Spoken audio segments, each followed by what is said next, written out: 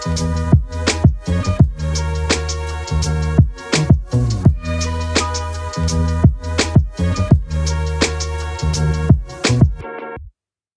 listening to the British Ballers, a fantasy football astronauts podcast.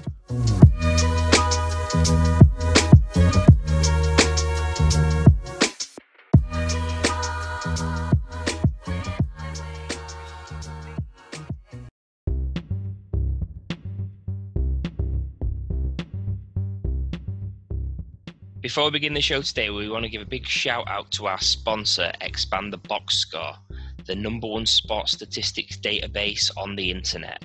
Expand the Box Score provides all the advanced data, stats and production metrics to give you the edge in fantasy, dynasty and DFS. We highly recommend heading over to expandtheboxscore.com and signing up today. Use our promo code ASTRO10 for a 10% discount on the subscription, making this an absolute steal. We'll now begin the show. Welcome to another episode of the British Ballers podcast. My name's Rich. You can follow me on Twitter at FFMiz1. Just before we start the show today, just want to let our listeners know to keep an eye out on the British Ballers Twitter feed this week at British_Ballers for some potential big news for the future of the British Ballers. With me today is my co-host, as always, Kev White. You can follow him on Twitter at Dynasty_Goat. Kev, hello. Hey there. That was a very enthusiastic response. I've been trying to be a bit more enthusiastic. Thank you. It's actually good to have you back, Rich. Obviously, you wasn't here on the last pod, so cheers for turning up. Yeah, yeah. You're lucky, to be fair, because I was in the middle of a DraftKings best ball draft just before this. I'm absolutely obsessed, by the way. I've done about 16 of them this week. It's impressive, isn't it? I think I'm not up to 16, but it's pretty addictive. Yeah, definitely. But I would say, and I mentioned this on Twitter the other day, I cannot express enough to people not to join one of the DraftKings slow drafts because they are horrific. I started one on Wednesday, I think it was, when DraftKings went live with best ball, and I think we're in round 5, and it's Sunday. Wow. I think it's a little bit, I was talking to some people yesterday about it. I think it's because when you're in a redraft league or a home league and you do a slow draft, you sort of know everyone in there. You sort of feel some accountability, but no one knows each other in there. So it's just like a free-for-all. People get bored after 2 rounds and just leave it. Instead, they could just put it on auto draft, but they don't even bother doing that. So yeah, you can be off. You can be off when there's no repercussions. Yeah, exactly. That's good for us anyway. Yeah. So, Kev, you looking forward to the show today? Do you know what, Rich? Yes. I'm glad you didn't say no. So, I'll move on with that. Kev's tried to throw me off, done his best to throw me off. So, today, we've got another fantastic guest. We are welcoming Mitch Sorensen, co-host of the Dynasty Theory podcast. You can follow him on Twitter at DynoMC. Mitch, thanks very much for coming on the British Ballers. Thanks for having me, guys. Don't worry, Kev. John gives me the same crap on our show. He'll be like, hey, how's it going? And be like, good.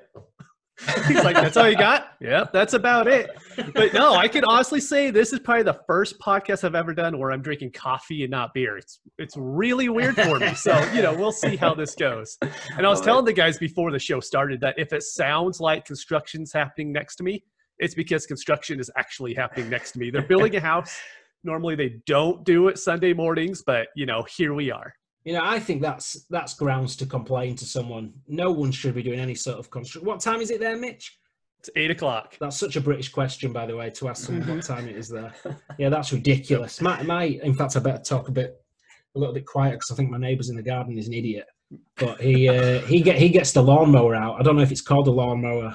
Yeah, he gets the lawnmower out about 8 o'clock on a Saturday morning, and that's infuriating. Exactly. So, yeah. If he's listening to this, it's very unlikely. You're an idiot. So today, I mentioned at the top of the show about some exciting news for the British Ballers. As well as that, this is going to be our last Dynasty show of the year as we move into focusing on redraft and potentially best ball and DFS, though I would warn you that me and Kev are terrible at that, so I wouldn't listen to anything that we have to say. Obviously, I'm joking, but today's show, the last Dynasty show, we're looking at career years. So today we're looking at players that Mitch is predicting to have the best fantasy season of their career in the upcoming 2020 NFL season. So through the spring, Mitch and his co-host at the Dynasty Theory podcast, John Bauer, who we've also had on the show previously, built some fantastic projections, and Mitch will be sharing those with us today. Obviously, these are guys that we feel are great projections for the 2020 season, and we'll be discussing if these projections would fall in line with rankings and selecting these guys in your redraft leagues, as we are in the midst of redraft season right now. So, Mitch, do you want to take us straight in? We're going to start at the quarterback position with the players that you feel are going to have career years in 2020. Yeah, definitely. I should probably start this off saying that our projections are very conservative. What we did is we went in and we looked at the total plays ran over the last 3 years, and then we looked at the pass to run ratio, how the coordinators run the offense, who the quarterbacks like to throw to. So there was a lot of background that went into this, but we wanted to make sure that we weren't just giving every player their ceiling, because it doesn't help anybody out if we do that. Yeah. So although these numbers might look a little bit lower compared to other projections out there, they're just where we feel that given an average year, we're not projecting for injuries at all. If this guy plays 16 games, he should easily be able to hit this mark. And the first guy that I'm going to talk about is Daniel Jones, because I love Daniel Jones. I love him for redraft, and I love him for dynasty. Because a big thing with what we want for quarterbacks right now is we want the rushing floor and we want the passing ceiling. And with Daniel Jones, we have both of that. So last year, he only played in 13 games, and he had 3 games with at least 4 combined touchdowns. And not many quarterbacks actually had that last year. So last year, he had 226 overall fantasy points. We have him coming at about 257, which would give him quarterback 16. But like I said, I really think that's his floor moving forward. The Giants have a really bad defense, and they're playing in the NFC East, to where they have to play the boys, they have to play the Eagles, and so those shootouts should happen a ton. And the only thing that happened to Jones last year was he lost a ton of fumbles. And it wasn't like he was just fumbling a lot. He lost 11 last year. And when that happens, it just kills drives. And so if he could back down on that just a little bit, I think the sky's the limit for him. And he's the guy that I'm telling everybody moving forward that if you're in a dynasty league, you want a quarterback who is going to jump up everybody's draft boards next year, it's going to be Daniel Jones. Yeah, I completely agree on this one. I'll ask you in a second, Mitch, because obviously we're looking at the projections. So I think we mentioned at the top of the show, looking at how these would compare to your redraft rankings and things like that. The only worry for me with Daniel Jones is obviously the brutal early schedule. So you've got the Steelers, Bears, 49ers, and the Rams straight off the bat. Would that affect where you take Daniel Jones at all? To me, it wouldn't. And that's really only because of what we're seeing this year. Any previous year, I would say, yeah. Especially in redraft, I probably wouldn't take him. But this year, who knows who's going to be on the field, starting for the Steelers. We just have no idea. And so basing, right now, I want talent. And I want that rushing floor. And even against really good defenses, he's still going to give you that rushing floor. Yeah. And unless it's a league that really is really brutal in terms of interceptions or fumbles and things like that. For example, the Scott Fish Bowl, where it's 4 points per interception. It's somewhere where I avoid Daniel Jones, but in a standard league, I don't think that I would be too worried about that early schedule. And he's got all his weapons back healthy, so he'll have Saquon Barkley, Evan Engram, Darius Slayton, Golden Tate, Sterling Shepard. So coming to you on that, Kev, are you on board with Daniel Jones? Yeah, I think for me, with redraft, you mentioned the tough early season schedule. That would probably put me off drafting him initially, but I will be looking to add him as a priority waiver guy after those first 4 weeks, just because in year 1 QB redraft leagues, there's tons of options. There's probably 20, 25 guys you can start. So I think you can sort of pick and choose who you want to roll with those first 4 or 5 weeks. Obviously, if you've got 10 bench spots, then you can probably roster 2 QBs. And looking a bit further into the season, Daniel Jones has got a fantastic schedule after those first 4. Is it the Cowboys he's got after? And I think Mitch mentioned that's going to be just a shootout, because the Cowboys defense doesn't project to be very good either. Yeah, the NFC East defenses, like Mitch said, they're terrible, to be honest. I think with Jones, I'm a little bit cooler in Dynasty than seasonal, just because sophomore QBs can be a little bit dangerous, thinking like you Drew Lock, guys like that. But Jones did do really well in his rookie season. I think I was probably a little bit harsh on him earlier on in the off-season.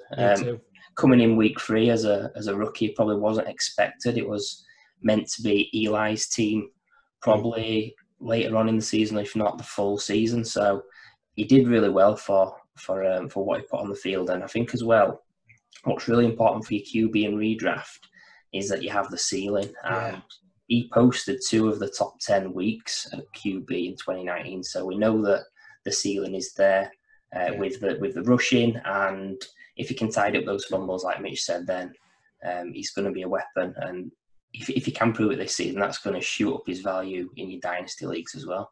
Yeah, and I think he had, I mean, you mentioned the ceiling, Kev. I think you've nailed it there. I think he had, and look at this. This is me getting some best ball talk in here already. I think he had over 30 points on DraftKings around 3 weeks, which I think is phenomenal for a rookie player. So I think we're all in agreement on this one. So, Mitch, when you talk about the projections, then I know you said you were cheating a little bit with Daniel Jones. So, in terms of fantasy points, where do you have him projected for this year? So we have him coming in as quarterback 16 at 257 overall points. And that's because we kept him on the low end, because he still wasn't accurate last year, even though going into the league, we thought he was going to be a pretty accurate quarterback.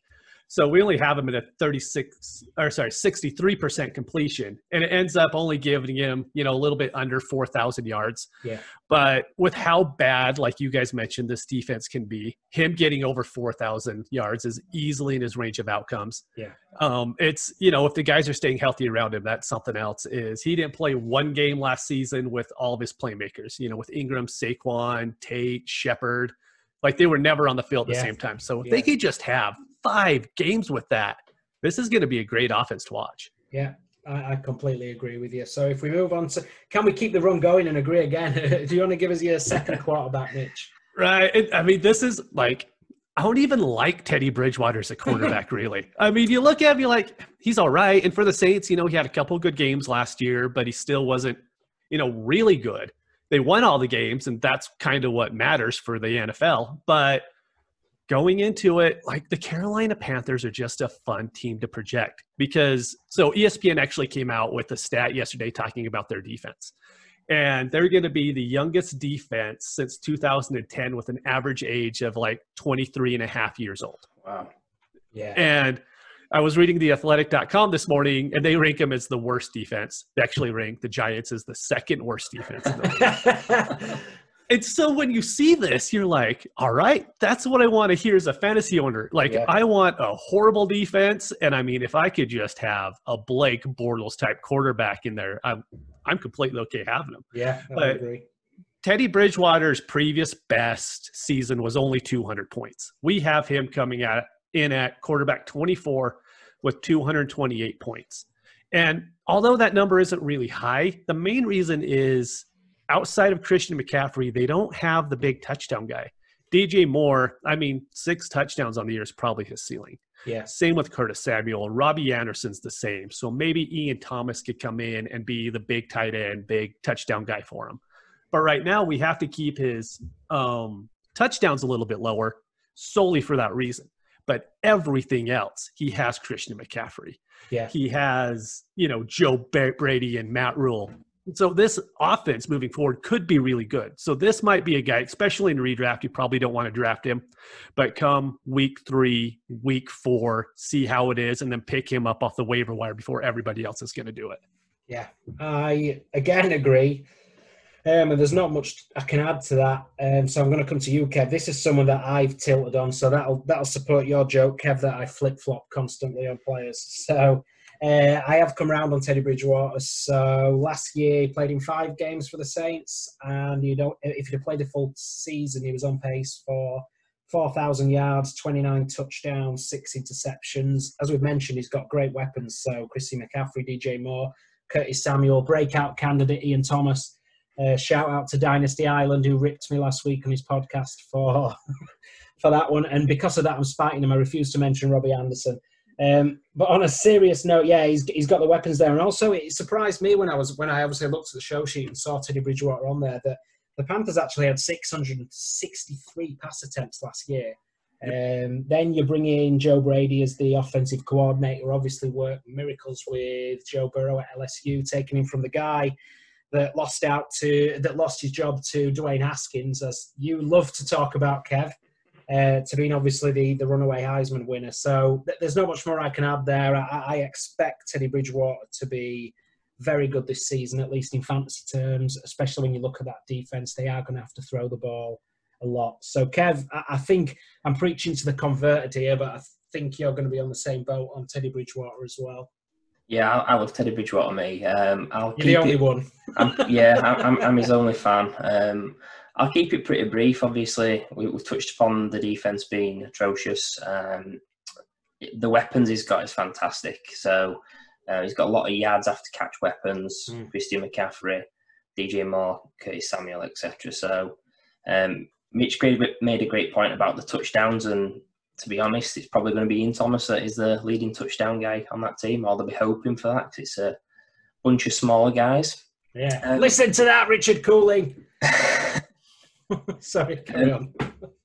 Now, I don't know about you guys if you read much into schedules, because obviously it's based on old data and things can change. It's not the most predictive thing to do. You're probably better projecting your own defenses, like scoring and strength each season. But he has got the second easy schedule for a QB on paper. Now, that can change year to year, but still, even in a worst case where all the defenses flip, he's still going to have a pretty decent schedule for passing.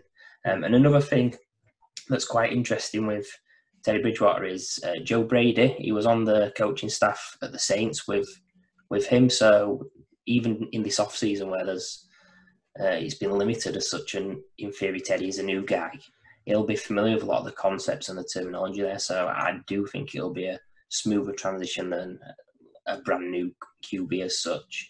And then the last point I'd just like to make on Teddy is the late bye week. I think that's pretty decent in the sense that you're going to have him available through the rest of your team's bye week gauntlet, so you don't have to really think about that position till right at the end of the season. Obviously, week 13 is just before the playoffs, but you know that when all of your teams doing the buys, etc., you don't have to think about QB. So, I mean, I know Mitch mentioned, Kev, that you probably wouldn't want to draft Teddy Bridgewater, but would you take him then in the late rounds of a redraft league?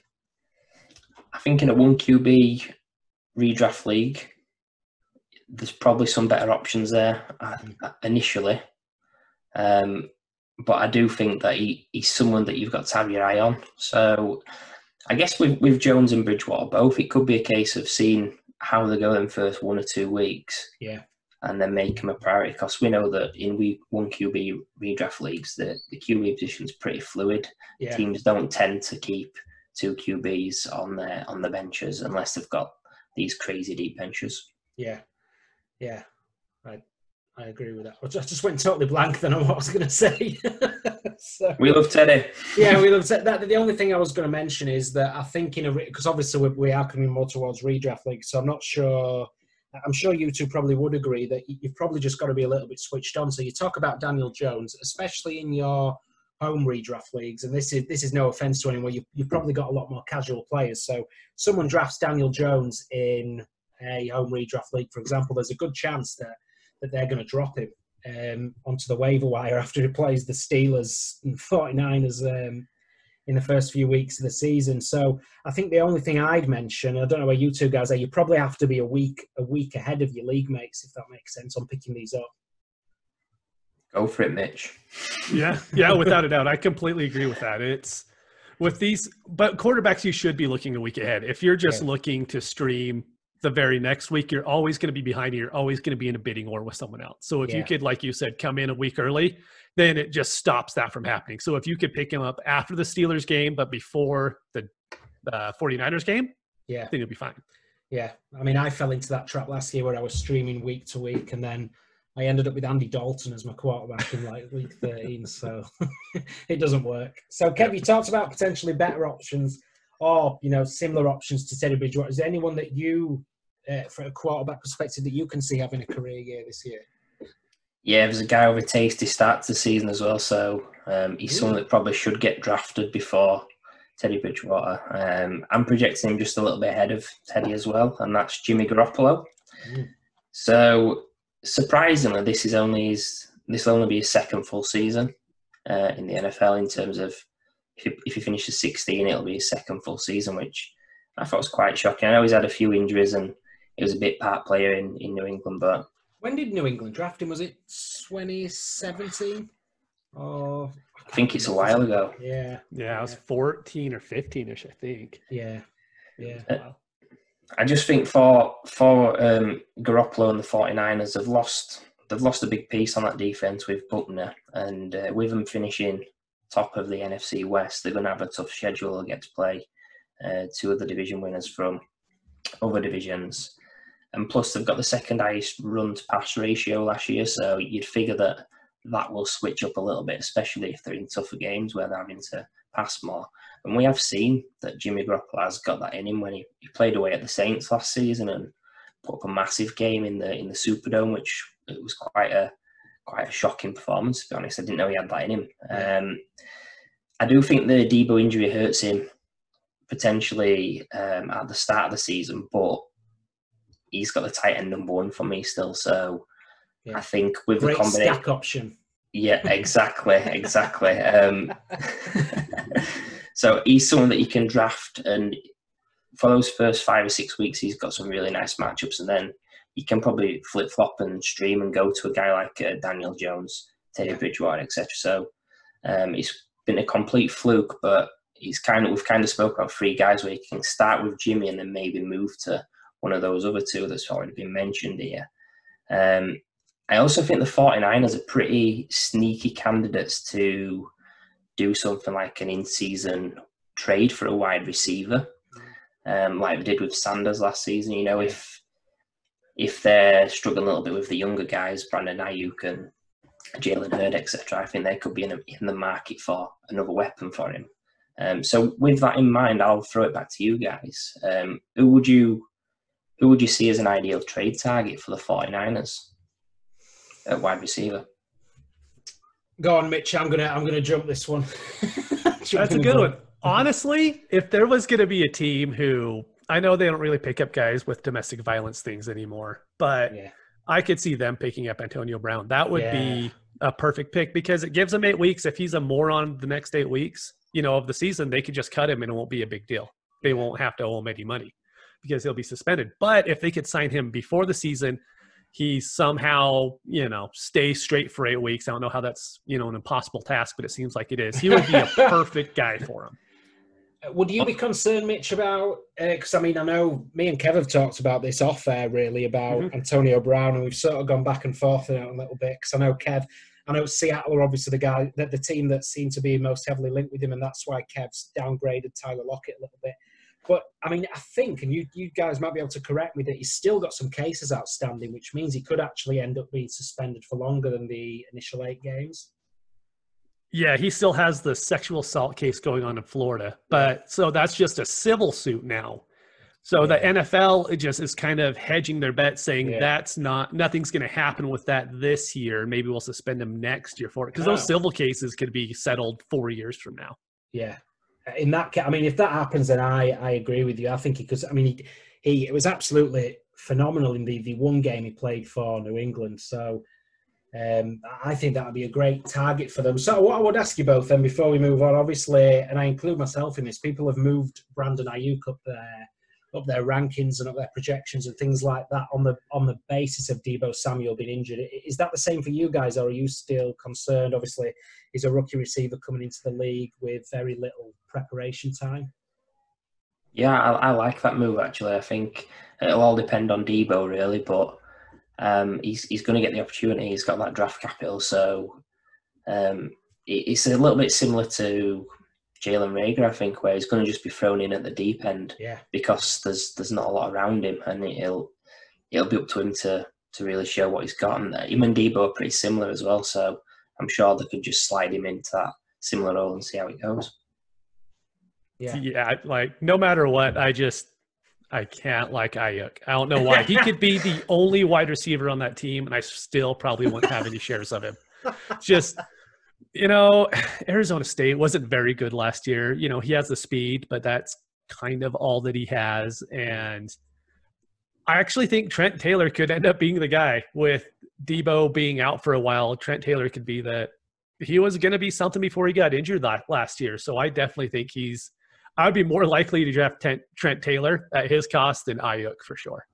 That's interesting. So last question. I know we've gone on about the 49ers a little bit here. So one of the reasons that I agree with Kev on Jimmy Garoppolo as well, and you sort of, I think there's going to be defensive regression as well from the 49ers. Would either of you expect their pass attempts to go up this year? Yes. It was inordinately low.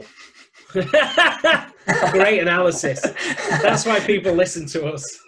Yeah, we have it going up like a whole 7 attempts. Yeah. So, yeah, maybe. Massive. It's a ton for him. It's given Kittle one more catch over the season, which is amazing. But I think the issue is they still have a very, very good run game. And there's 4 running backs they can just churn through all year long. If one gets injured, they can put someone else in, and they're going to be really good. And they still have Kittle. Kittle is still going to dominate that target share. So no matter what, he's going to get, his 24, 25% of the targets. Yeah. And when you have a lower volume passing offense, that leaves very little for a guy because no one's as talented as Debo. And I think that's the problem. Debo would still get his targets because he's that good. I don't know if there's anyone else on the team who will demand targets the same way that he did. Yeah, I think I potentially agree with that. I do, as I say, I've moved Ayuk up, but more as a late round flyer. I wouldn't feel comfortable starting him as my wide receiver too. I think the ceiling's there, but there is a lot of risk, and his cost potentially has gone up a little bit too much. So if we move on to running back selections then, Mitch, and your first running back you expect to have a career year in 2020? Yeah, this one's cheating too, just because everybody has him. But, it's Kenyon Drake. And actually, I didn't know didn't really pay attention when I was putting the sheet. I didn't know we were going to be talking about the Cardinals so much. But it kind of makes sense. For pace of play, they were the 4th fastest in the league. Yeah. And the only time that they kind of had to drop back from there was because the defense and offensive line was so bad that they had to stop running so fast because teams were just running all over them. But so going into last year, he was running back 17, and that was after playing for the Dolphins, getting traded to a new team, playing for the Cardinals, and he still ended up at 17. So that is his absolute basement floor this year. We actually have him coming in at running back 5 with 250 projected PPR points. Love it. Yeah. And a huge reason for that is you just look at who he's being drafted around. For FFPC, he's going right after Chubb and Jacobs, guys that their workload. And then right after him are Aaron Jones, Austin Eckler, Leonard Fournette. And those are guys you kind of have to tell yourself a story a little bit about. Yeah. And so with Drake, he's just the guy there to where we know he's going to get 50% of the market share. He's going to get 15% of the target share. And so he's a really easy projection, and he's someone who should, we'll say this for all the guys, if he could stay healthy, he should absolutely smash this year. Yeah, I'm going to come to you, Kev, straight away, because I know you've been higher on Drake than I was earlier in the offseason. Yeah, he's my running back 7. He's Kenyon Drake. I've got him projected a similar sort of range as Mitch in terms of the fantasy points.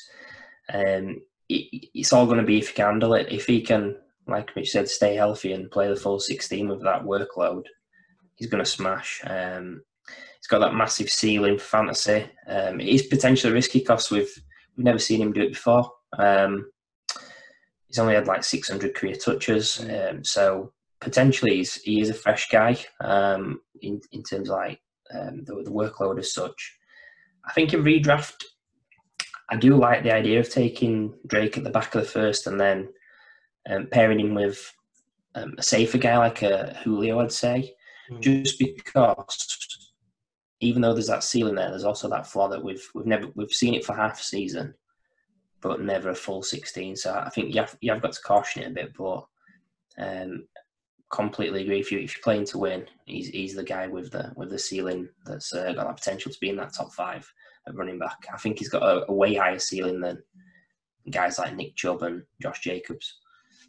Yeah, I agree. I mean, I debated Kenyon Drake earlier in the off-season and got hammered for it, like most things that I say on Twitter, to be fair. But from Dynasty, I'm not still 100% convinced, only because he's on a 1-year contract, so I think that's quite risky. But for this year, we don't really need to go over again. I think Mitch and Kev have covered it brilliantly. But so he had 814 yards, 8 touchdowns in 8 games.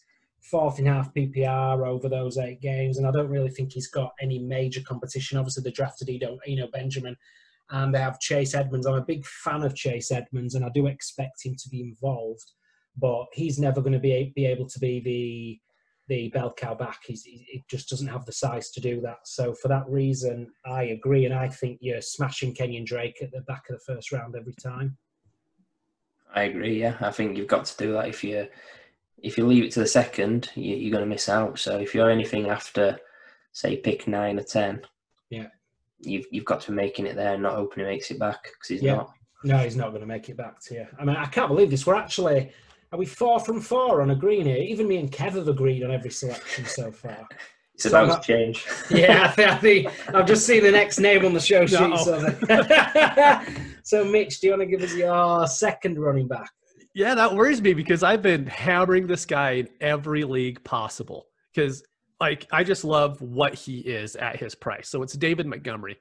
And the one thing that holds him back from moving up higher is that Chicago Bears team as a whole could be horrible this year and could be 3-13 again. I think that's an easier outcome for them than going 6-10.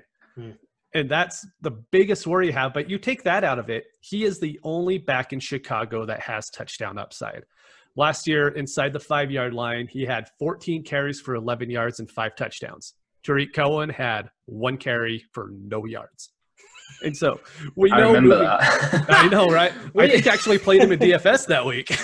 Honestly, was that the weekend we went to Wembley, Kev? Yeah, I had Cohen. I had Cohen in my team, and my opponent had Montgomery, and I saw he got tackled at the goal line. I was fuming.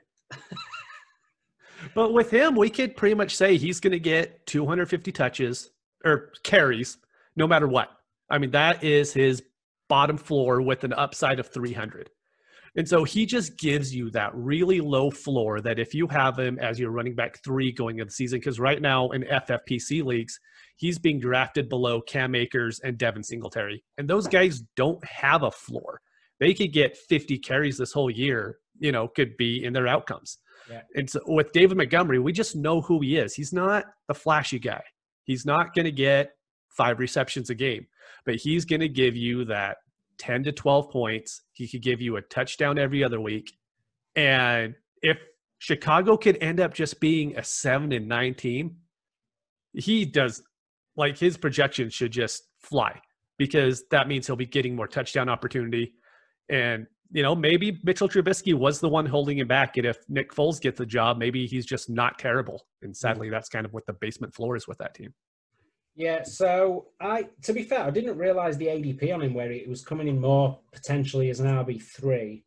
Because what I sort of say is, I think coming out of college, he had it seemed to be well known he had athletic limitations, and obviously he was horribly exposed behind that offensive line last year. And I don't really think they've done that much to improve it. I think they signed Jermaine Ifedi, and that's about it.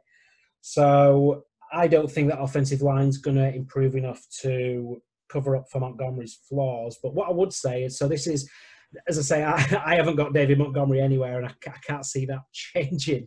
But what I'd say is, I think you've hit on it with the volume, at least, is that his volume is at least going to get him into the running back to the RB2 conversation. Because like you said, there's not that much competition there. You've obviously got Tariq Cohen and then Artavius Pierce. Neither of those guys profile as a potential bell cow. So the volume's going to be there for him. But the reason I avoid Montgomery is because I don't believe that the ceiling's there. So Kev, is this, who are you going to agree with, Kev? Myself or Mitch? Well, I wish it were Mitch because I like him more than you. But yeah, I'm with you on this, Rich and Mitch. Wow. Yeah, so I do actually think Montgomery will have a career year. I agree on that. He scored 170. So he might get 171 this year. See, that's all that takes. That might be his best year ever. So I've actually got him projected for about 190, which it's still 20 or so less than Mitch, but it's beaten last year. And I have him as my RB 25.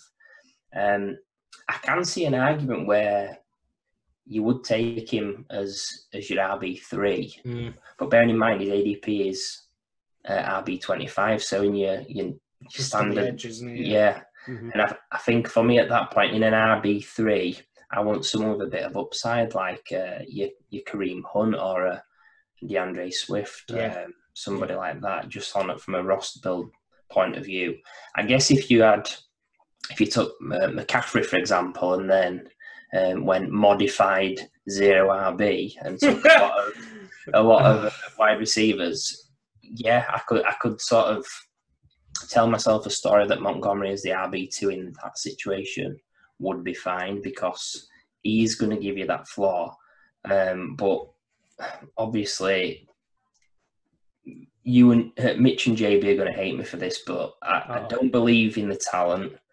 I don't believe in the O-line to improve. I don't trust the GM or the coaching staff. And I wouldn't want a 2-down running back on a bad team. If it was in a different situation, there was some 3-down pass upside, yeah, I could get on board with that, but he's not going to catch many passes with Tariq Cohen there, who can probably have about 100 targets himself. Yeah, I think Tariq Cohen's quite underrated. I mean, he wasn't great last year and he was quite inefficient, but I think he's, especially for his price, he can pretty much get him for free almost. And actually, in my projections, Cohen and Montgomery are very close.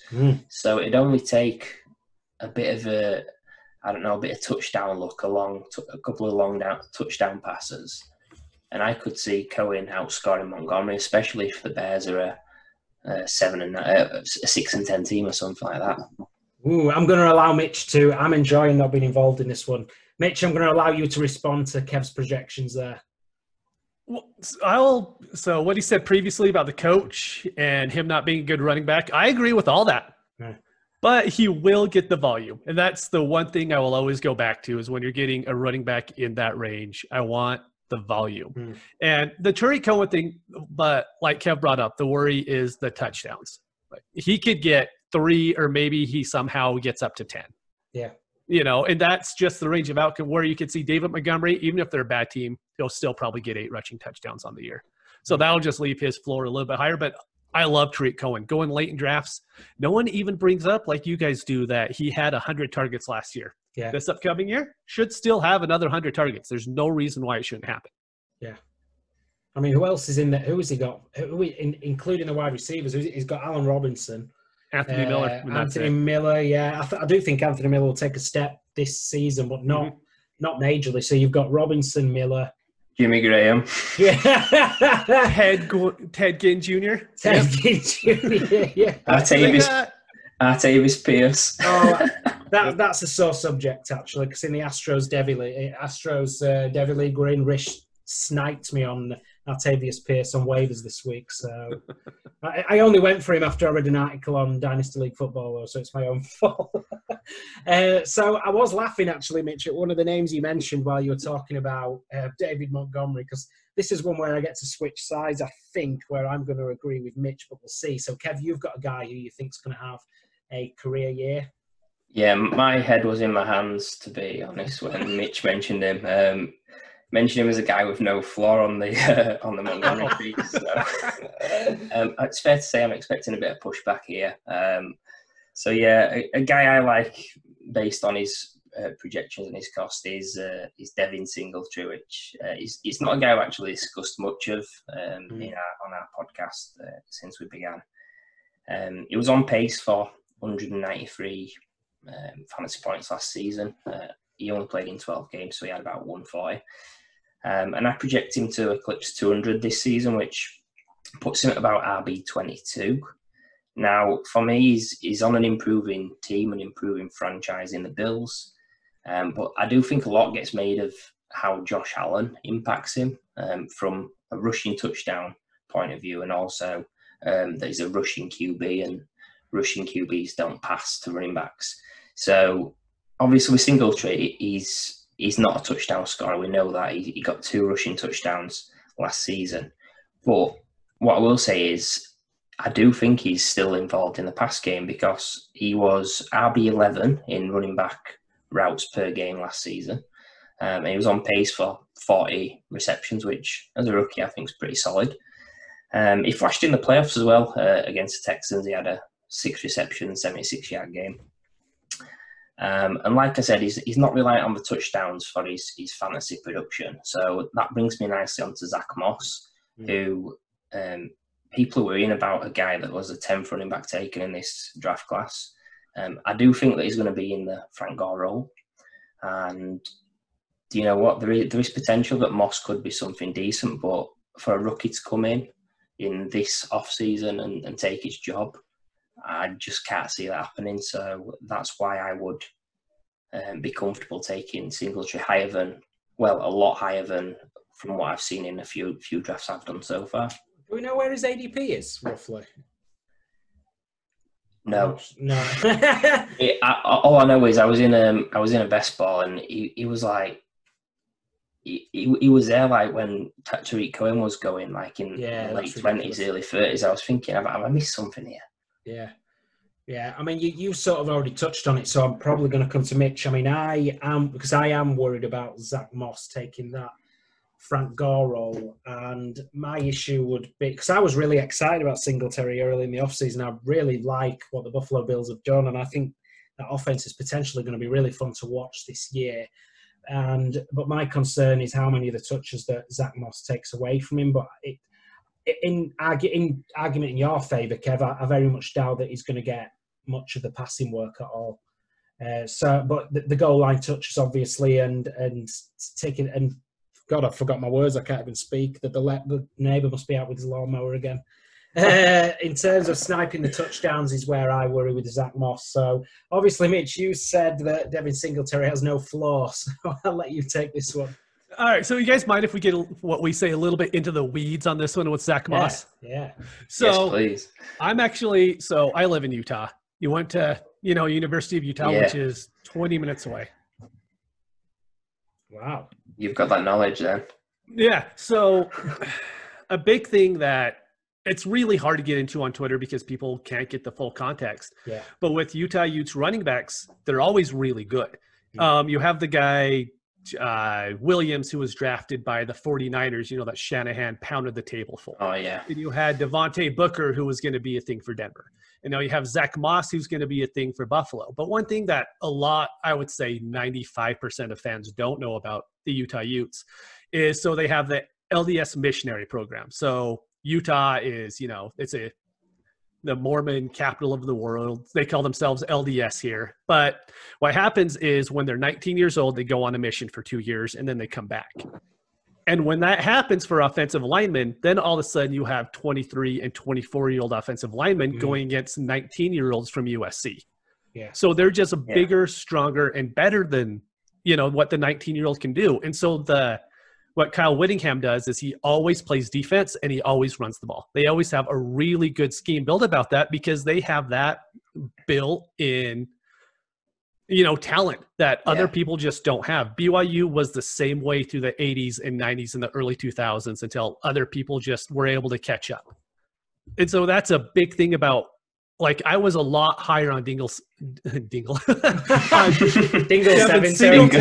right? On Devin Singletary coming into this year because I'm like I love Zach Moss. I think he's a good running back, but Singletary just brought so much last year, and we saw Buffalo coaching staff just didn't want to give Singletary the ball, and I figure that's more because they don't want to give rookies the ball, and it wasn't really about Singletary. But the more that we hear from the coaches, it sounds like Moss is going to get more play time than I was expecting to begin with, and at that point, I'm not sure how it's going to be because Singletary was never like the huge prospect model moving in. We weren't like, everyone go and get him. It was just like, he did well last year, and so hopefully he'll do good again this year. But this is just one to where I'm probably just going to stay away from both of them and just not worry about it. Yeah, I took him in a recent Dynasty startup. I took him as my RB4 because, as Kev said, he dropped way too far beyond his ADP, and I'm happy to take him as my RB4. I think the ceiling's certainly there, but in redraft, I'm with you. At his current cost, say if he's going even around the 24-25 range, I have too many concerns around Zach Moss to pull the trigger.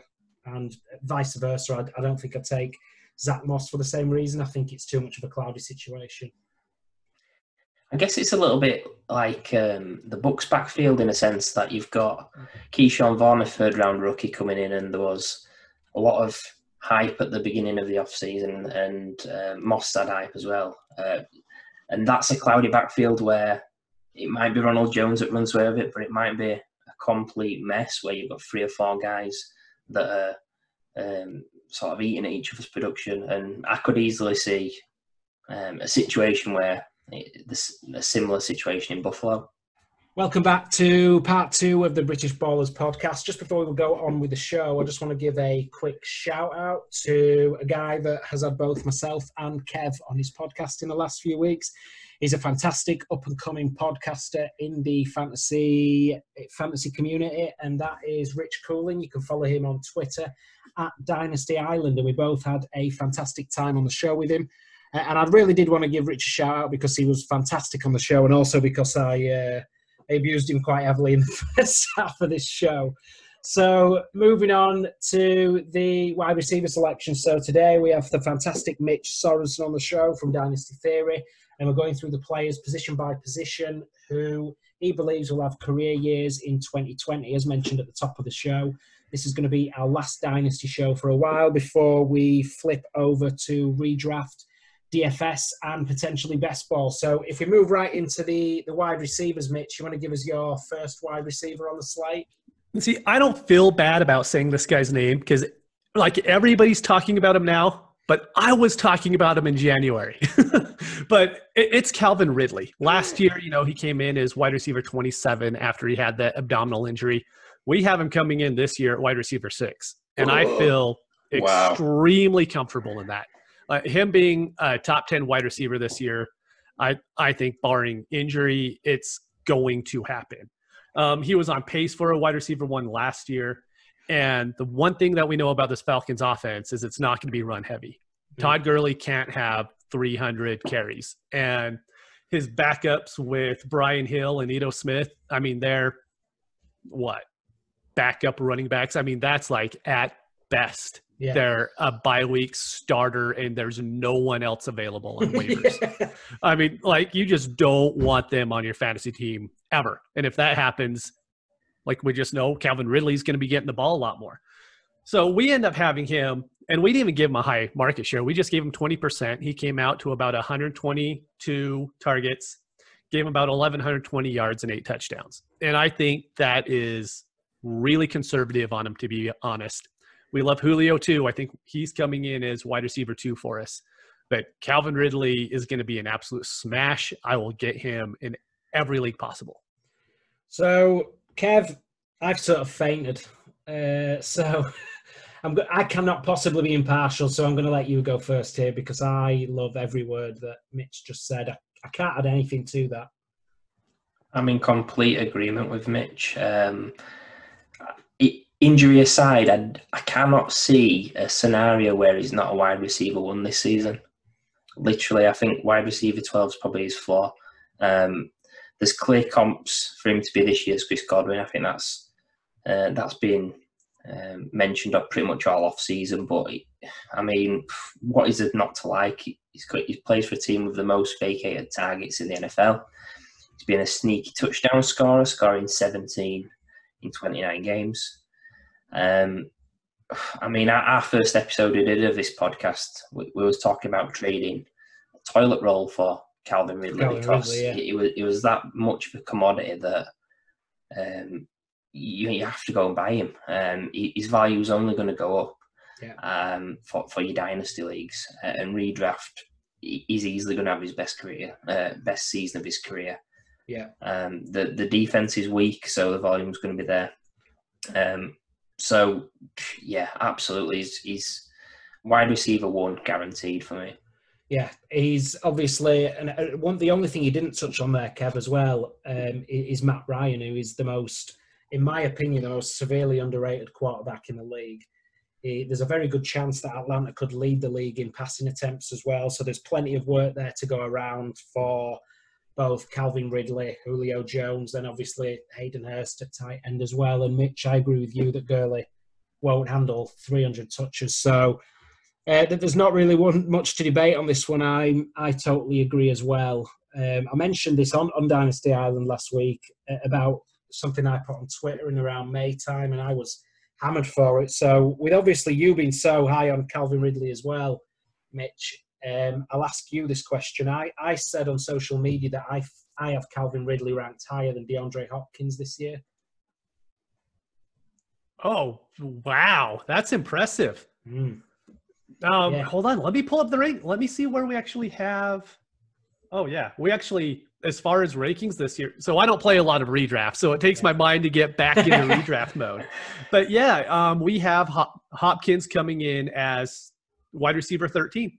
And, we have Ridley at 6, and he's a good 20 points ahead of Hopkins too.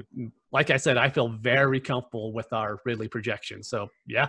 Love that. Excellent. I mean, we'll probably touch on it a little bit with the next wide receiver you've got down there, but I mean, I'm not saying that DeAndre Hopkins. I think people read it incorrectly. I can only think that they thought I was thinking that Ridley would be maybe a back end wide receiver 1, or top of the wide receiver 2 chart, but it wasn't anything to do with that. And that I was sort of suggesting that Hopkins would be a bust, but that's not the case at all. It's not that I'm necessarily low on DeAndre Hopkins, though I wouldn't take him at his current price. It's more that how high I am on Calvin Ridley. He's a star. Yeah, that's a good way.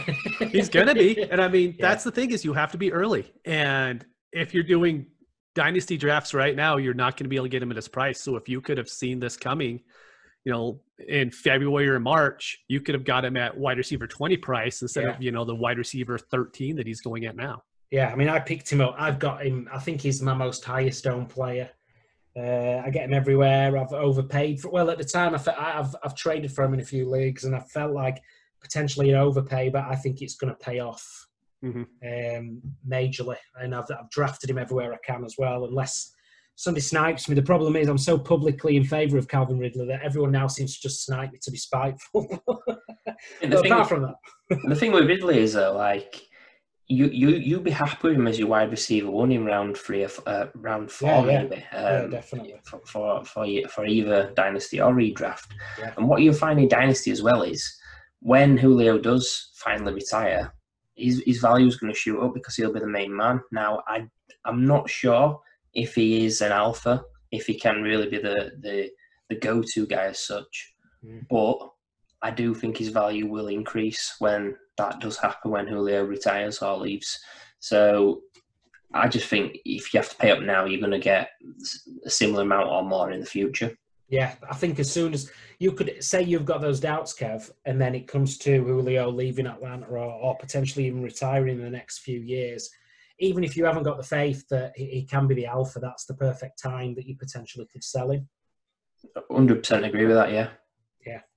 So if we move on to our second wide receiver, Mitch, who again I think I'm going to gush over when when you start talking, so I might just glaze out. So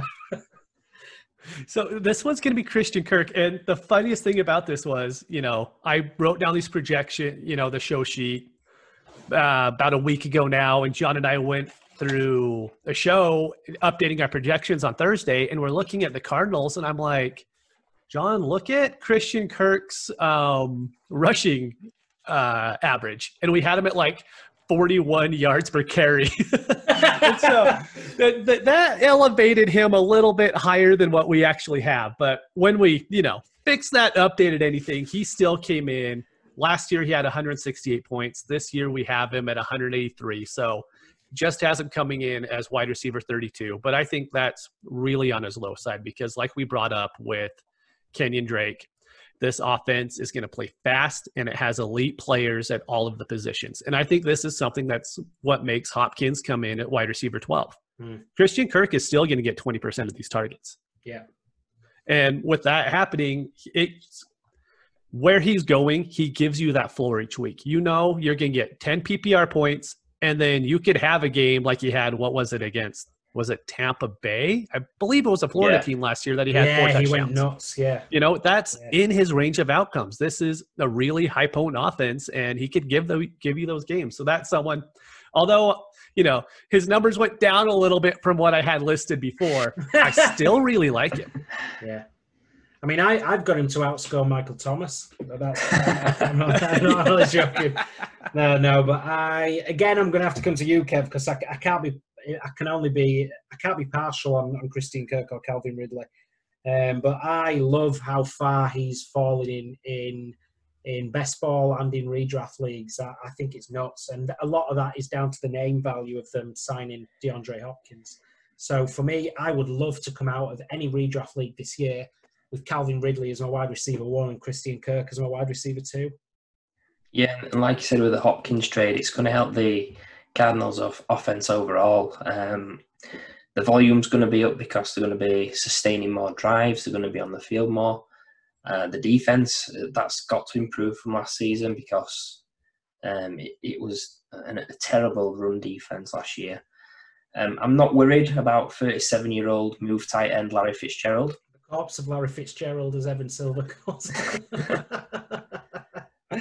But I do think that that the Cardinals as an offense overall is an offense you want to buy into with that volume. Yeah. You want to really buy into those players, except Dan Arnold because he's atrocious.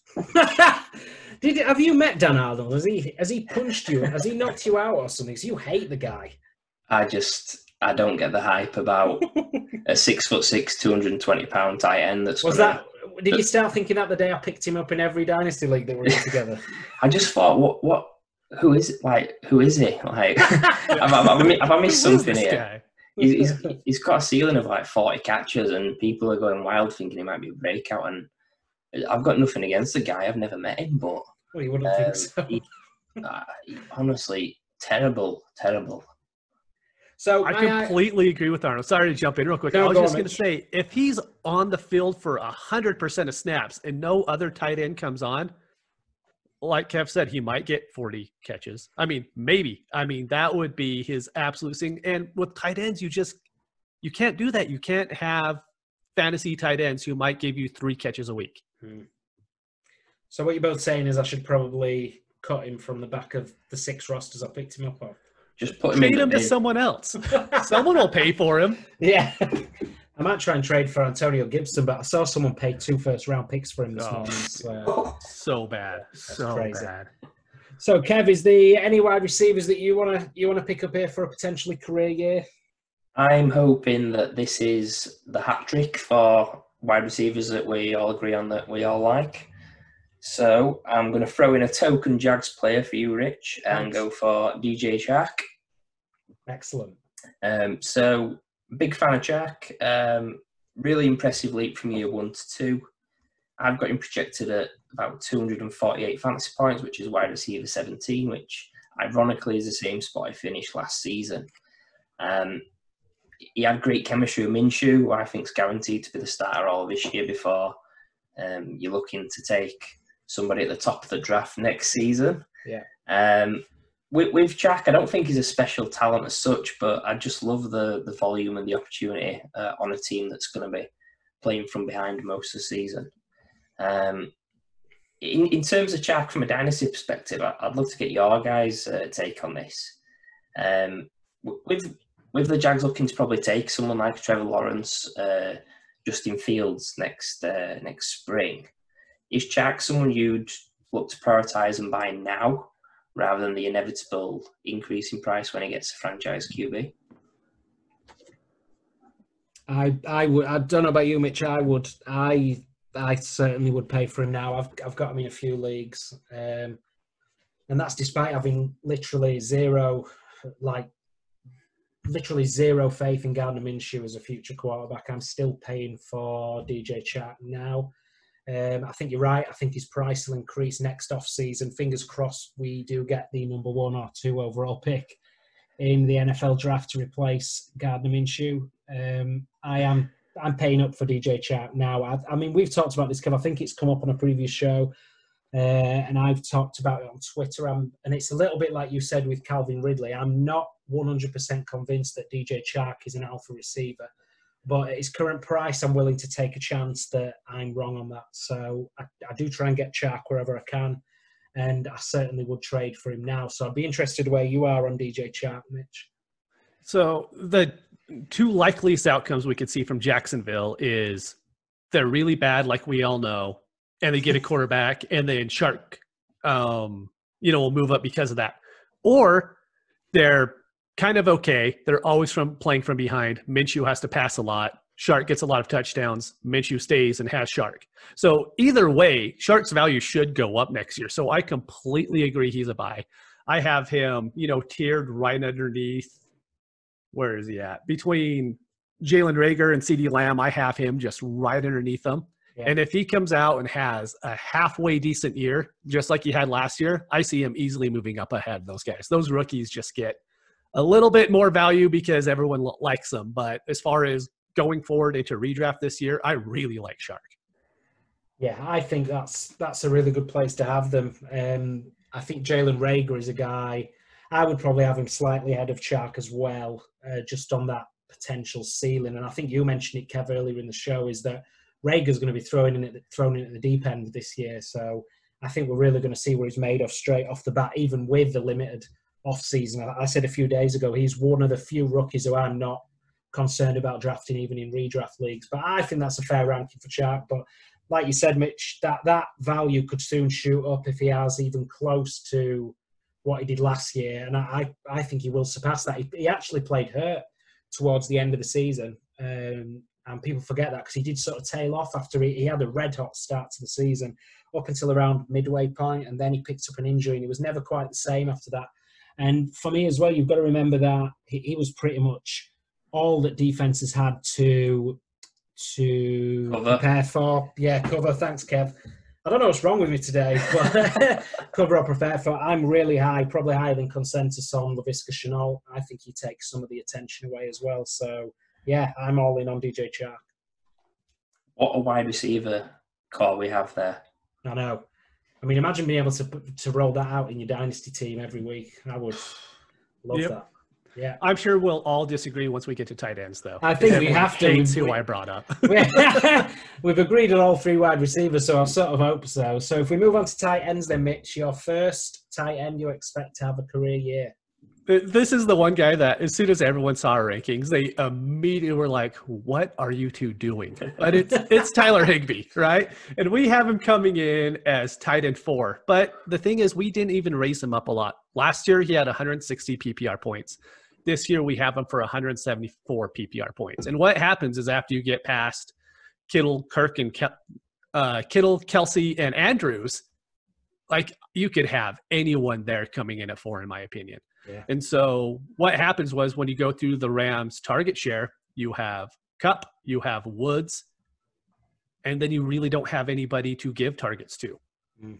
You can maybe give some to Everett, but I really do believe Higbee is going to be the guy moving forward. And they throw the least amount to running backs in the league.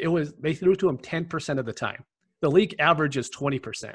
And I don't think Cam Akers coming in is all of a sudden going to get a whole bunch of volume that they wouldn't give to Todd Gurley last year in the passing game. So I think that's just how they built their team now. And just when you look at it, they played more 12 personnel last year, the further they got into the season. So if Everett and Higbee are on the field, then I really believe that Higbee could be the Darren Waller of this year. People are like, he could be okay. Then he ends up doing really well. Yeah. I'm sort of 50-50 on this one. I don't know about you, Kev. At the minute, I've sort of gone back and forth a little bit, or flip-flopped, as you like to say. I do worry that the production we saw from Tyler Higbee at the end of the year was while Gerald Everett was out hurt. But so it is a small sample size, but you could argue back that, Higbee was so phenomenal in those 5 weeks where he basically won people leagues. And he was so good that do the Rams then say, that he's their guy going forward? Because I think Gerald Everett's out of contract at the end of this year. I was literally talking about him this morning. Elvin Ryan posted something on Twitter about who you'd take out of Higbee and Everett, and I was sort of in the frame of mind of taking Everett because he's the much cheaper of the two. And I think it's the little bit of the unknown that worries me at Higbee's ADP. But I think it's one that could go either way. I'll be honest, I just really don't know how this is going to play out. So, Kev, I know you talked highly of Higbee earlier this year, but so is it? Are you still in the same place, or are you worried about the sort of the cloudy projections for both Higbee and Gerald Everett? Well, spookily, I also projected Higbee for exactly 174 points. So obviously I don't do as much detail work as the great work that Mitch and JB have done. I just pick a number pretty much. But, you're like, I want him there. You just draw it out of a hat. Random number generator. Yeah. But to be honest, like Higbee, he's probably got the widest range of outcomes for any tight end and potentially any player in redraft, I'd say as well, because if you look at those the 5-game stretch last season, that was like Hall of Fame level fantasy production. I do worry that came after the Everett injury, because he was like pretty much a nothing until then. And there's a ton of questions in the Rams offense. Will there be more 12 personnel? Will Higbee be the starter? He could be great or he could be a bust. So I think even though I've got him projected as my tight end 7, I don't think I'd take him there just because of the range of outcomes as such. And I feel that he could be a top 4, top 5 tight end, but it could easily be a tight end 20. So I think my strategy from a redraft point of view is I could probably get someone right at the end of the draft, someone like, I don't know, a Jonnu Smith or a Chris Herndon, and feel comfortable that he'd be able to give you the same production as Higbee on most weeks. Yeah, I think it's an interesting one. And that's the thing. I know we joked when you first mentioned him, Mitch. I don't necessarily disagree with anything that you've said there. But it's just the uncertainty of where you'd have to take him in a redraft league that puts me off a little bit. Yeah, I mean, 2 of the games that he went off, I believe he played against the Cardinals, who can't guard tight ends. Yeah. But a big thing for me is, so the tight ends going right around him, right ahead of him in FFPC is Darren Waller and Evan Ingram. And right below him is Hunter Henry and Mike Gesicki. And each one of those guys, I have to be like, well, the Raiders added a whole bunch of pass catchers. Evan Ingram's never healthy. Hunter Henry has Tyrod Taylor throwing him the ball. Mike Gesicki, Chan Gailey doesn't use tight ends. And so there's so many of these guys that I think Tyler Higbee just ended up there because of the questions with the other guys. And it's not like, hey, he's my tight end 4 moving forward. But like you guys said, like it could be his outcome. And I completely agree. He could be Vance McDonald and tight end 28, because we just be like, hey, there's a lot of targets available. Let's give them all to him. Yeah, I mean, out of those tight ends you mentioned there, I think the only one I'd potentially take, because I probably wouldn't take a tight end in that range, but if I did, the only one I'd take over Higbee there, if I was going to pull the trigger, would be probably Gesicki. But again, you mentioned it, and we've mentioned it on the show before, as talented as Gesicki might be, and I think it was you, Kev, that mentioned this a few shows ago. You may have even wrote about it, and it's cloudy in my mind, but the fact that Chan Gailey doesn't use his tight ends, and that's a real concern for me with Mike Gesicki that people seem to be completely overlooking. I think as well with Higbee, if you do take him in your redraft league and he flames out and he's a nothing, there's plenty of options on the waivers usually in redraft, because a little bit like the QB position, a lot of teams will only be rostering one unless they're not very bright. It's funny you mention that, because we obviously did a mock draft a few weeks ago for one of our home leagues, and it's hard I don't know about you, Mitch, it's hard to get back into the swing of doing a redraft league. I know you said you don't play much of that anyway, but it's so hard because I was looking at taking a second and third tight end, and then I remembered, I don't actually need these. This isn't a dynasty league. Yeah, it's so hard, especially with best ball, because best ball is more about your lineup construction than it is the actual players. Oh, yeah. Yeah. And so, Dynasty, I'll end up leaving a draft with 7 running backs and 5 tight ends. You have 4 tight ends in a best ball league, and you're not going to win. You have like a 5% chance of winning just based on that percentage alone. Yeah, definitely. So if we move on to your second tight end, Mitch. It's going to be Hayden Hurst. And it was, for some reason, we're talking about the Cardinals and Atlanta a lot. But you look at Hayden Hurst, and he's always been a talented tight end. His previous best season, because he's been in a, timeshare with the other tight ends there in Baltimore, he had 76.9 points, and we have him coming in as tight end 11 with 128. And just what you see is you had Austin Hooper, who had 75 pretty much receptions the last 2 years there. And that's with him getting hurt. He also had that many. And so, in Hurst's range of outcomes is that 75 points. I don't think he's as good as Austin Hooper. So I think having him come in at about 50 receptions, but it still ends up putting him in that tight end 1 sphere. Yeah. I think that's really fair for him because, kind of like we were saying with Higbee, there's a lot of targets there that who are they going to throw to?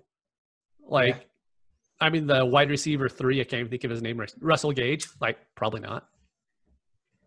Yeah, I think Russell Gage got quite a lot of volume towards the end of last year, but it was only after I think Ridley went down hurt. So I'd agree with you there. I'm not necessarily high on Hayden Hurst himself. Like you said, he's clearly talented and he was stuck behind Mark Andrews in Baltimore. I think he was a first-round pick, though. Baltimore picked him. Yep, he was drafted ahead of Andrews. Yeah. So though I've got question marks a little bit around how good he actually is, I want every piece of the Falcons offense that I can get. So, he'll certainly have a career year. I think he'll easily beat his previous of 76.9. And I think there's enough targets to go around, even with Julio and Ridley on the team, because like you said, there's not much else there in terms of target competition other than Todd Gurley, but we've already gone through why he won't see 300 touches this year and won't be targeted that much in the passing game. So on that basis alone and the opportunity there and how much Matt Ryan targeted Austin Hooper, I agree with you. I think 100% I'm very confident that he has his best year yet. So Kev, it'd be interesting to see where you've got Hurst in your projections and whether you think he'll beat his previous best. Yeah, all I can say is ding, ding, ding, because we all agree on Hayden Hurst. Tight end 13, I've got him, so it falls in line with what Mitch was saying. I think top 5 upside, top 15 floor for me. Like you said, Richie's got that first-round draft pedigree, which shows he has got that talent. And the Falcons, I believe they paid a second-round draft pick for him, which that's quite hefty for a guy that's, I don't know, maybe got less than 50, 100 receptions in his career. I just think that system as well with Dirk Cutter, it's tight end friendly. He's more athletic than Hooper, so if he had a season like Hooper did last season, I wouldn't be shocked at all. I'm fully on board with this. Wow, we've agreed on quite a few of these today. So see if we can get Mitch to disagree with the next one. Unfortunately, I agree with who you're going to bring up, Kev. So do you want to bring up your tight end who you think will have a career year? Well, I teed myself up for it earlier by mentioning his name. So I'm feeling pretty happy about this one. Chris Herndon. So as a rookie, he had over 500 yards, which puts him in elite company with guys such as Gronk, Kittle, Kelsey, Mark Andrews, etc. Now, last season was a bit of a sore point. He got suspended and then he got injured. Came back, got injured again. It was a lost season for him, but I have him projected as my tight end 18, around about 140, 150 points, and his previous best was 111.2 as a rookie. Yeah. Now, I think we'll all agree that the Jets are a terrible franchise, and they will be pass heavy in 2020, especially with the sort of the losses they've had on defense. Jamal Adams got traded, CJ Mosley opted out. That's probably their 2 best defenders. So they're going to be passing a ton. The volume's going to be there. Crowder, he's solid enough, but he's hardly elite. Yeah. You've got Perriman and Mims who are new to the system. So I just think that it's easily a career for Herndon.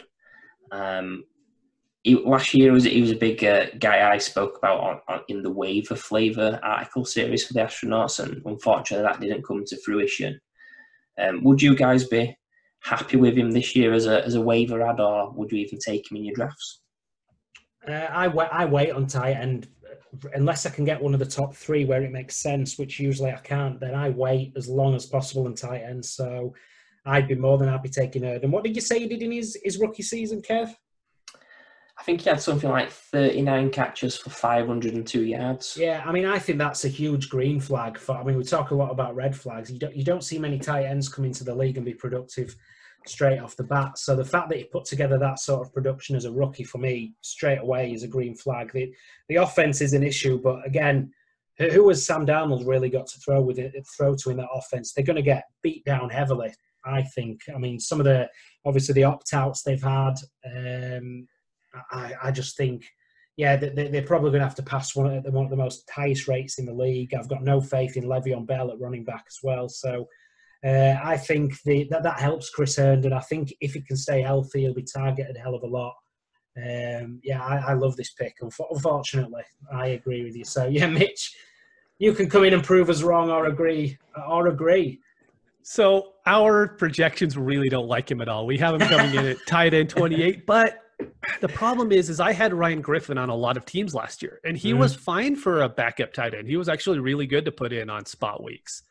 But the biggest issue that I have with the Jets is I think they could easily be the worst team in the league. I mean, they could be so bad that their offense can't even be good and get garbage time points sort of thing.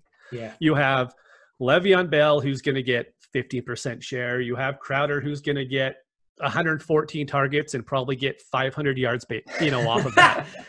And it's just really hard to project anyone on this offense doing anything. I was so high on Sam Darnold going into the year. I'm like, he's really young. I think he's still 23. He might be 24 now. Still really young, but they could end up with the first pick in the draft. And you have a new coach coming in. Maybe they don't like Sam Darnold. Yeah. And as much as I like Chris Herndon, and if you would have asked me this before I did the projections, I'd be like, yeah, I'm completely on board.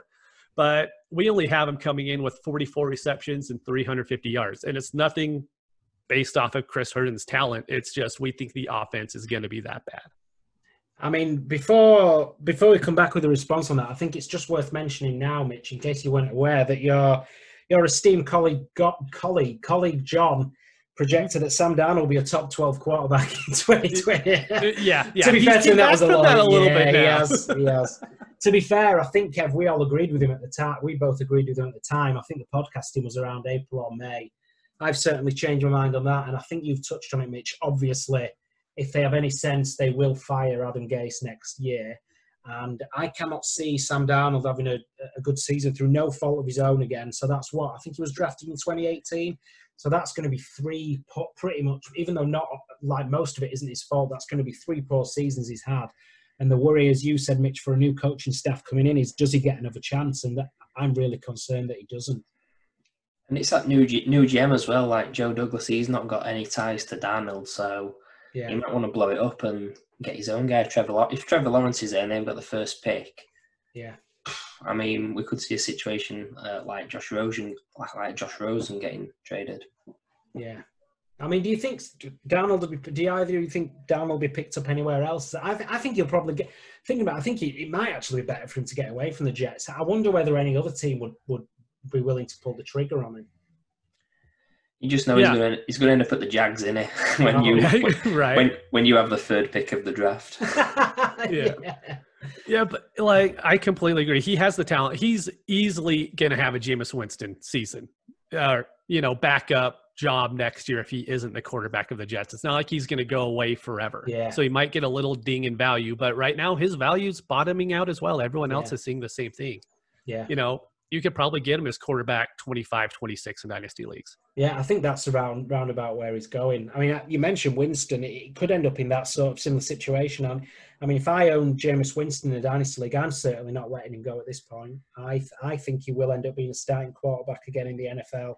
I think he'll be given at least one more shot, potentially as the the Saints starting quarterback once Breeze retires. I mean, I don't know about you two guys, but I'm not sold whatsoever on Taysom Hill as no matter what the Saints say, I don't believe that he's actually ever going to be the starting quarterback for the Saints.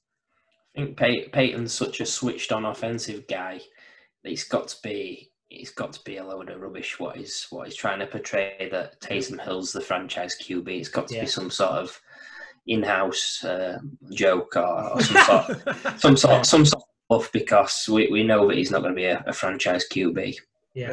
Yeah, totally agree. So we've actually agreed on quite a few selections there, and even me and Kev have agreed. So they must have been excellent. So we're going to move fantastic on to projections. Yes, that's right. It's all agreeing.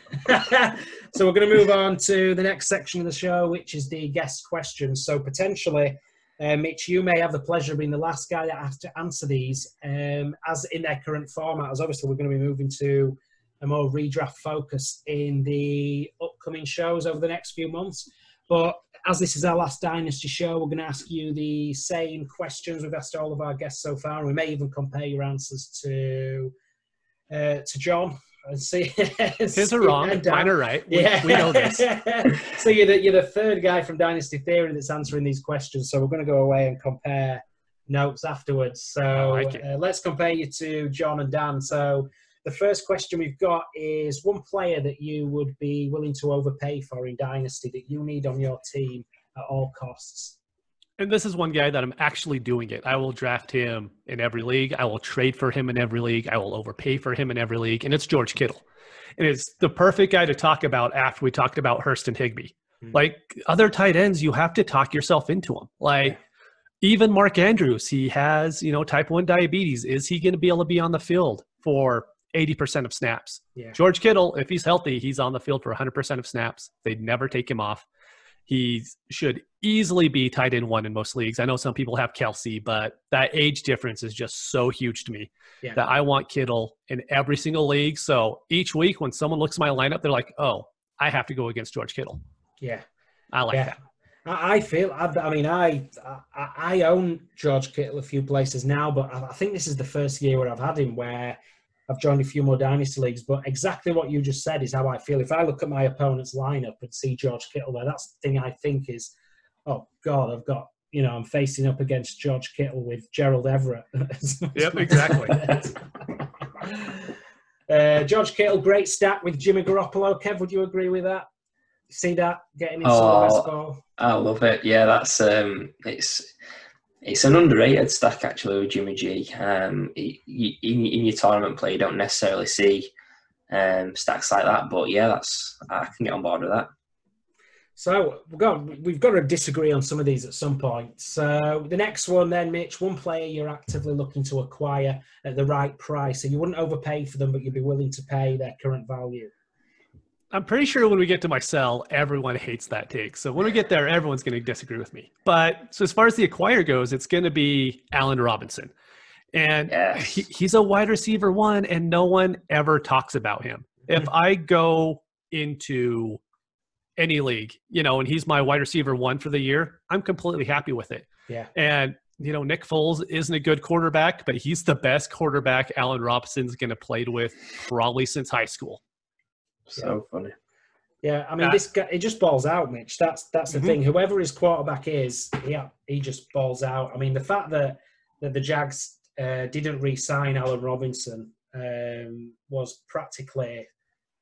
It just baffles me to this day. I think he had an injury at the start of the 2017 season, and then we didn't pay him at the end of that year.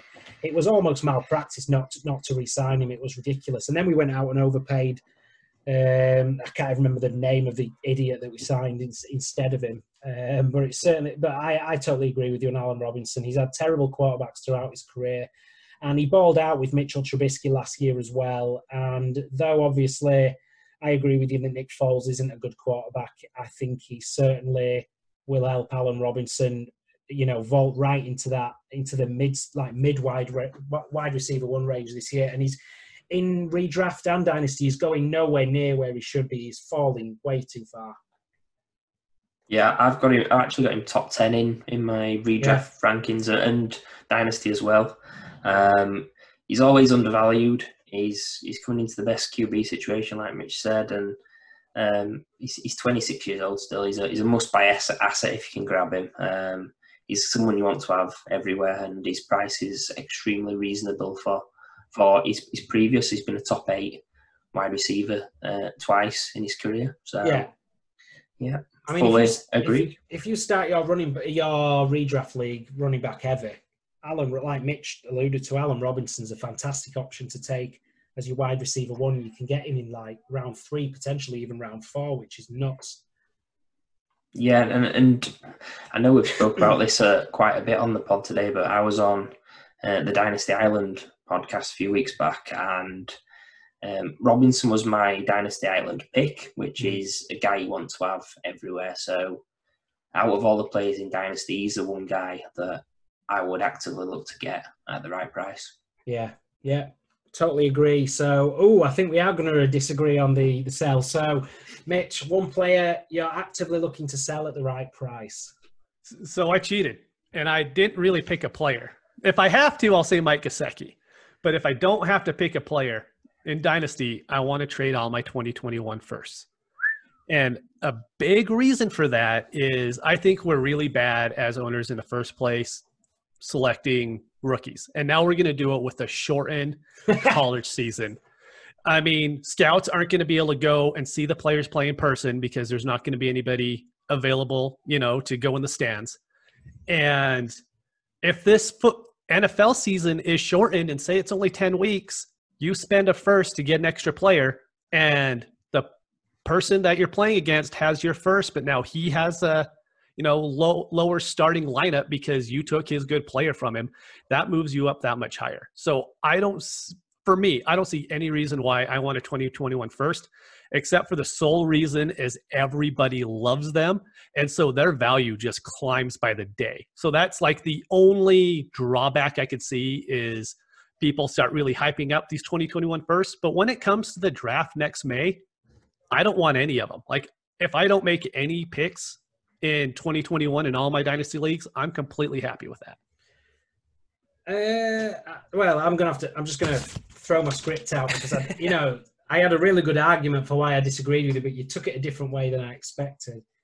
The reason I would disagree, I'm going to say it anyway. The reason I would, because I thought what you would say is obviously there's potentially no college season in 2020, which sort of potentially affects the top players that are coming out in the 2021 draft. But I don't think so. From that perspective, I am cheating a little bit myself here by not directly answering your argument, but I have seen people say that they don't want the 2021 first based on the fact that, a lot of players, even if there is a college season, a lot of the bigger players will sit out. But for me, players like Jamar Chase, Rondale Moore, Travis Etienne, Rashad Bateman, Chuba Hubbard, and then obviously the quarterbacks, Trevor Lawrence, Justin Fields, potentially Trey Lance as well, though obviously he hasn't seen the level of competition you'd like to see for a first-round quarterback, but I still think he'll go in the first round. I don't think those sort of guys that are going to go in the first round are going to be affected at all by sitting out the 2020 season. 2020 season. That one. So, yeah, that one. So from that perspective, I still want 2021 first. But to be fair, I probably need a little bit more of self-awareness because the bit which I can't argue with on Mitch is that we're all terrible at picking these rookies. So it doesn't matter whether they play or not. So Kev, this is one for you. I mean, I'm saying that I barely have any 2021 picks already. Not through this, but I've just blown them away trying to win now. I think I've got one league where my team absolutely stinks and I've got 4. But apart from that, I haven't got many. So I'd be interested on your thoughts on that. Yeah, I think Mitch articulated it really well. When I read it, I was thinking, I'm going to really disagree with this. But a lot of the points he made was spot on about we've got less information, so it'll be more volatile. Yeah. What I would say is I think that you can sell the 21 picks, but I wouldn't do it just yet because, like Mitch said, I think the value of those will go up. And when it gets to next year, even if there wasn't a college season, people tend to overvalue their ability to sort of make picks and understand the college prospects. And I think that it's that shiny new toy syndrome where you'll have people chomping at the bit to get these extra picks. So I think I do agree with the theory, but probably not right now to do it. The 21 class, I do think it's better than the 20 class for me. Every position but RB probably. Yeah. But yeah, I just say that it's probably not the time to sell now. I'd be more likely to acquire now and sell later. Yeah, I think unfortunately, Kev, this has not been a great show because we've agreed way too much. But I would add on that, I think your argument was great, Mitch. It stumped me because I was all lined up to take it to you on that one, and you totally changed the argument I was expecting. So the last one then. So we've got the one player you would be avoiding from buying in Dynasty. And I think this one might be a little bit controversial. All right. We'll see it when I'm done. We'll see if I could persuade you again. But it's Kyler Murray. And, I mean, we've talked about the Cardinals offense pretty much this whole show on it's fast-paced. They have elite players. You know, they should score a lot of points. But the problem right now in Dynasty is Kyler Murray is going as quarterback 3. That is his ceiling. Right? We have Patrick Mahomes, who's quarterback 1, who has put up quarterback 1 years. We have Lamar Jackson, who's quarterback 2, who has put up quarterback 1 years. And every projection I see moving forward has those guys 1 and 2. Yeah. And so to take Kyler Murray and just immediately put him at 3 above Dak, above Watson, because he had, you know, an okay rookie year, I just think it's absolutely crazy because what I see happening is it's the exact same thing we saw with Baker Mayfield last year. It's, hey, this guy had a really good year, so let's go and draft him in the first round. And then he has, you know, a mediocre year and he immediately drops back down. Yeah. And I actually think Kyler's going to have a really good fantasy season. He's just not going to have quarterback 3 fantasy season. And so it's going to end up dropping his value back down to where it should be. I think I'm with you in terms of the argument you've made, to be honest, is that you're drafting him at his absolute ceiling. I mean, I made quite an emotional pick in a startup earlier this offseason where I took Kyler Murray as quarterback 3 because I traded him away like a moron to Kevin, another league, and I was upset about it for about 3 months. So I did take him over Dak, but I immediately regretted it. Overall, I'm with you on your argument. I think Dak is the clear QB3. And so I'm interested on what you think here, Mitch, before we move on to Kev's thoughts on Kyler, is we obviously talk about Mahomes and Lamar. Is there any way, because obviously you think about Dak in that offense, that's going to be extremely pass-heavy, potentially one of the best offenses in the league in line. Obviously what we love for fantasy is that defense could be terrible as well. With people expecting some Lamar Jackson regression, is there any way, maybe not this year, in the next 2 years, that Dak can jump into that top 2? Or do you think that those top 2 of Mahomes and Lamar are going to be cemented there for the near future? Just the way that everyone views. So I think I could personally have Dak as the second QB. But the problem is everybody wants what's called the Konami code, right? They want that rushing floor. So until Lamar Jackson doesn't give you that rushing floor, I think he's going to be quarterback 2 for everybody. And if you don't have it, there's going to be someone in your league that will take him there. Yeah. Kev, Kyler Murray? Well, Mitch has done a fantastic job, hasn't he, on the NASA section? It's hard to argue with anything he said. He's really brought the heat. Do you know what? I do tend to agree with him that he shouldn't be going as QB3. Yeah. In any format over Dak, to be honest. I think it is a little bit different from Baker in the sense that he's got that rush floor. Yeah. So that's something that Baker didn't really have in his rookie season, and the team is improving. Whereas I just think that with the weapons that's been added, obviously Hopkins and everything's getting better around him, I do think he's still top 6 for me in both redraft and dynasty. But yeah, not number 3 at all. I'd be agreeing with Mitch on this one. You've just completely stumped us, Mitch. We've got no, he's very sneakily. Mitch. He's very sneakily not, he's teased his argument, but then, so we've obviously gone one way and then he's just obliterated us. So if we move on to the next question again, this potentially might be a question that we keep going forward as we're going into redraft season. And to be fair, I was actually going to start to say that there was no point in this question anymore, as Miles Sanders wins this every single week and we always agree. But we're still going to ask you, Mitch. I'm sure I know the answer. is going to be the same, but they're obviously quite close in ADP. Who are you taking, Miles Sanders or Josh Jacobs? Well, it's good to know everybody else is wrong because the answer is Josh Jacobs. Oh, dear. So I'll be honest. I've been on the Sanders train. I was taking Sanders above him. But going into the projections and looking at everything and looking more at how the teams view the running backs. You know, we talked about touchdown upside with David Montgomery. Josh Jacobs' touchdown upside is he could lead the league in touchdowns. I mean, that's in his range of outcomes. Miles Sanders might get 6. And I mean, that would be a smash year for him. But then with Sanders, you get the PPR points that you just won't get with Jacobs. So I went with Jacobs just because he could do, you know, he's not Derrick Henry, but that type of running back who might not get the PPR points, but who is just relevant every single week. So by week 16, when you're done and you look at it, he ends up being a top 8 back. And it's not because he's scoring 30 points a week. It's just that he's getting 16 or 17 every single week for you. So that's why I went with Josh Jacobs. I've got nothing, Kev. He's too good with his debates. Go on, Kev. We both agree. You take Mitch down on Josh Jacobs, and I'm ready. I'll watch because I don't know what to say. I mean, the takedown's probably going to be similar to like an arm tackle. It's going to be rather poor, but yeah, it's Sanders for me. But what? Go on. So I was just going to. I jumped in then because I realised that I think it's the ceiling for Sanders that puts him ahead, and the PPR stuff. But go on, Kev. You carry on. Obviously, we spoke about Sanders quite a bit, and we love him. I was listening to a podcast the other day about Jacobs, and what they did say was that if you're a round 1 running back and you have a sort of a top an RB2 season as a rookie, basically you smash. So even though my selection is Sanders still, I can see why you would pick Jacobs in that sense, because he is that round 1 rookie that's already proved it. And Sanders, yeah, he has got that ceiling, I would say, over Jacobs in a potential 3-down role.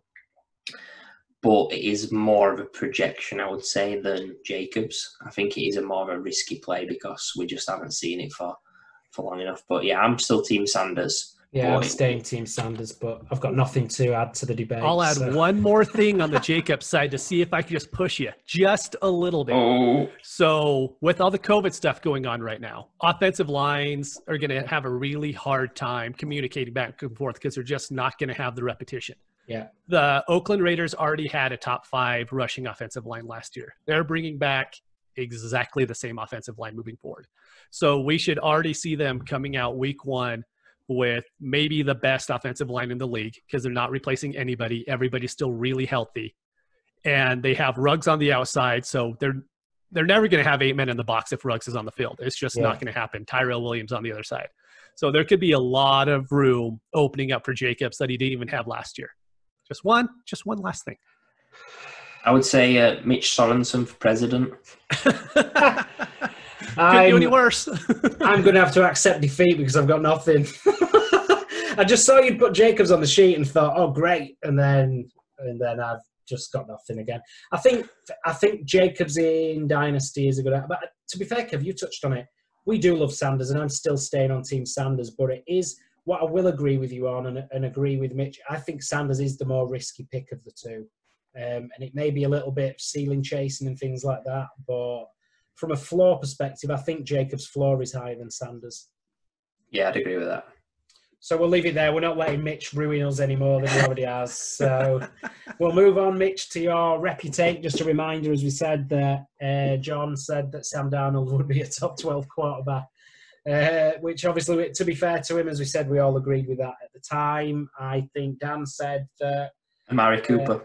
Amari Cooper, yeah. I'm not shocking. He just said Amari Cooper, and then that was it. But we just assumed that he just loves the guy so much he couldn't add anything. So very interested to know what take you would gamble your reputation being on in 2020.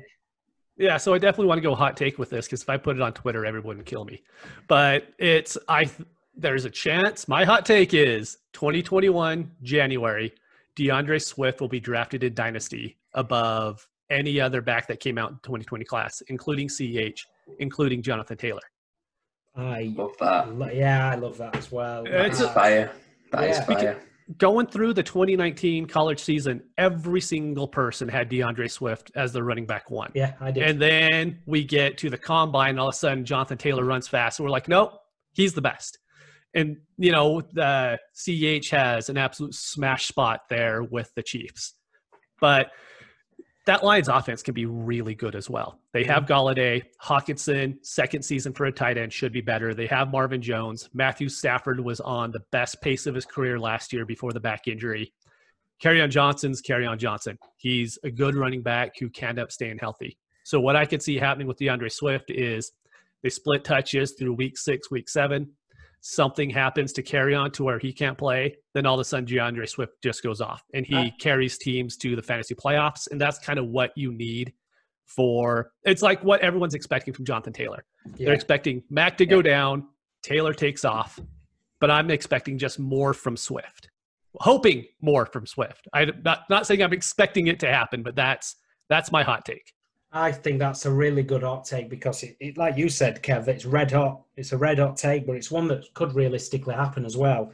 I mean, me and Kev were discussing this class last year, well before even the end of the last NFL season. I can't remember if you did, Kev. I know I had Swift as my RB1 right up until potentially Mitch probably called it right up until the combine. And don't get me wrong, I love Jonathan Taylor. That's the only one in there that I suggest could still be drafted ahead of Swift, but everything else you've said, I totally agree with. I think Matt, FF Dynasty, one of our fellow Astros, said on Twitter over the weekend that he was done with the fading DeAndre Swift based on his landing spot, and I completely agree with that. The talent is enormous, and I know you said about Kerryon Johnson going down, which also is likely, as he can't seem to stay healthy, but I think DeAndre Swift could beat Kerryon Johnson outright by mid-season. Even if Kerryon Johnson doesn't suffer an injury. So if I can get Swift as in my flex spot, I think that is just ridiculous. I totally agree with you. I think he's going to smash down the stretch. So Kev, DeAndre Swift, are we all in agreement on the hot take? Or at least on the theory behind it? Yeah, I think with Swift, I know I'm more of a numbers guy, but watching the film, I thought he had the best film out of the running backs in the class. Not that means a great deal because I think film grinders aren't the best at fantasy. That's my hot take to any film grinders out. I like it. That's a straight shot at Jetpack, I think.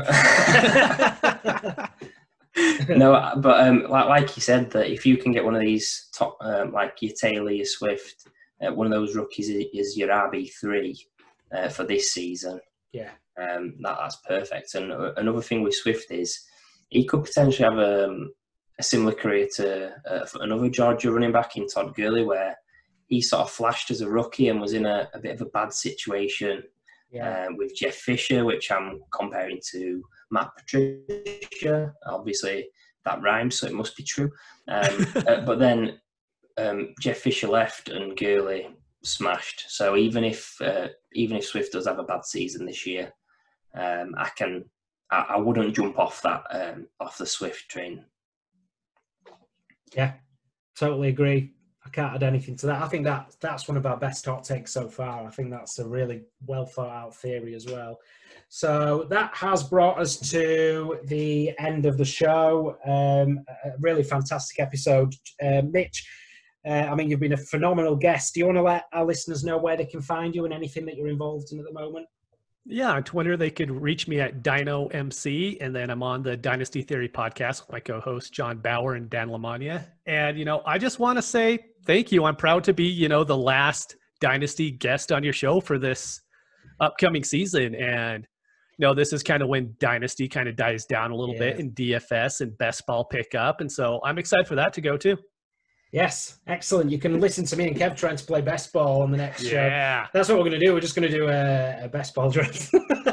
I like it. But yeah, that has brought us to the end of the show. Kev, this bit's always awkward, so but I'm still going to do it and ask you what you're up to the rest of the day.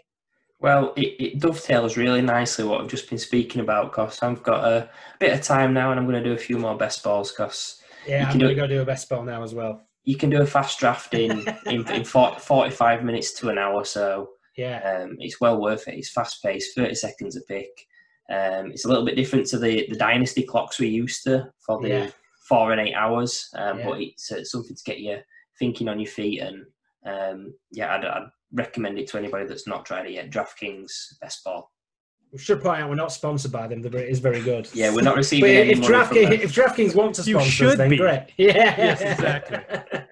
Let's hope we get Mitch in our best ball draft, so he takes David Montgomery while we take the There we good go. running backs. But that has brought us to the end of the show. Once again, thanks to Mitch. As I said, make sure you follow him on Twitter.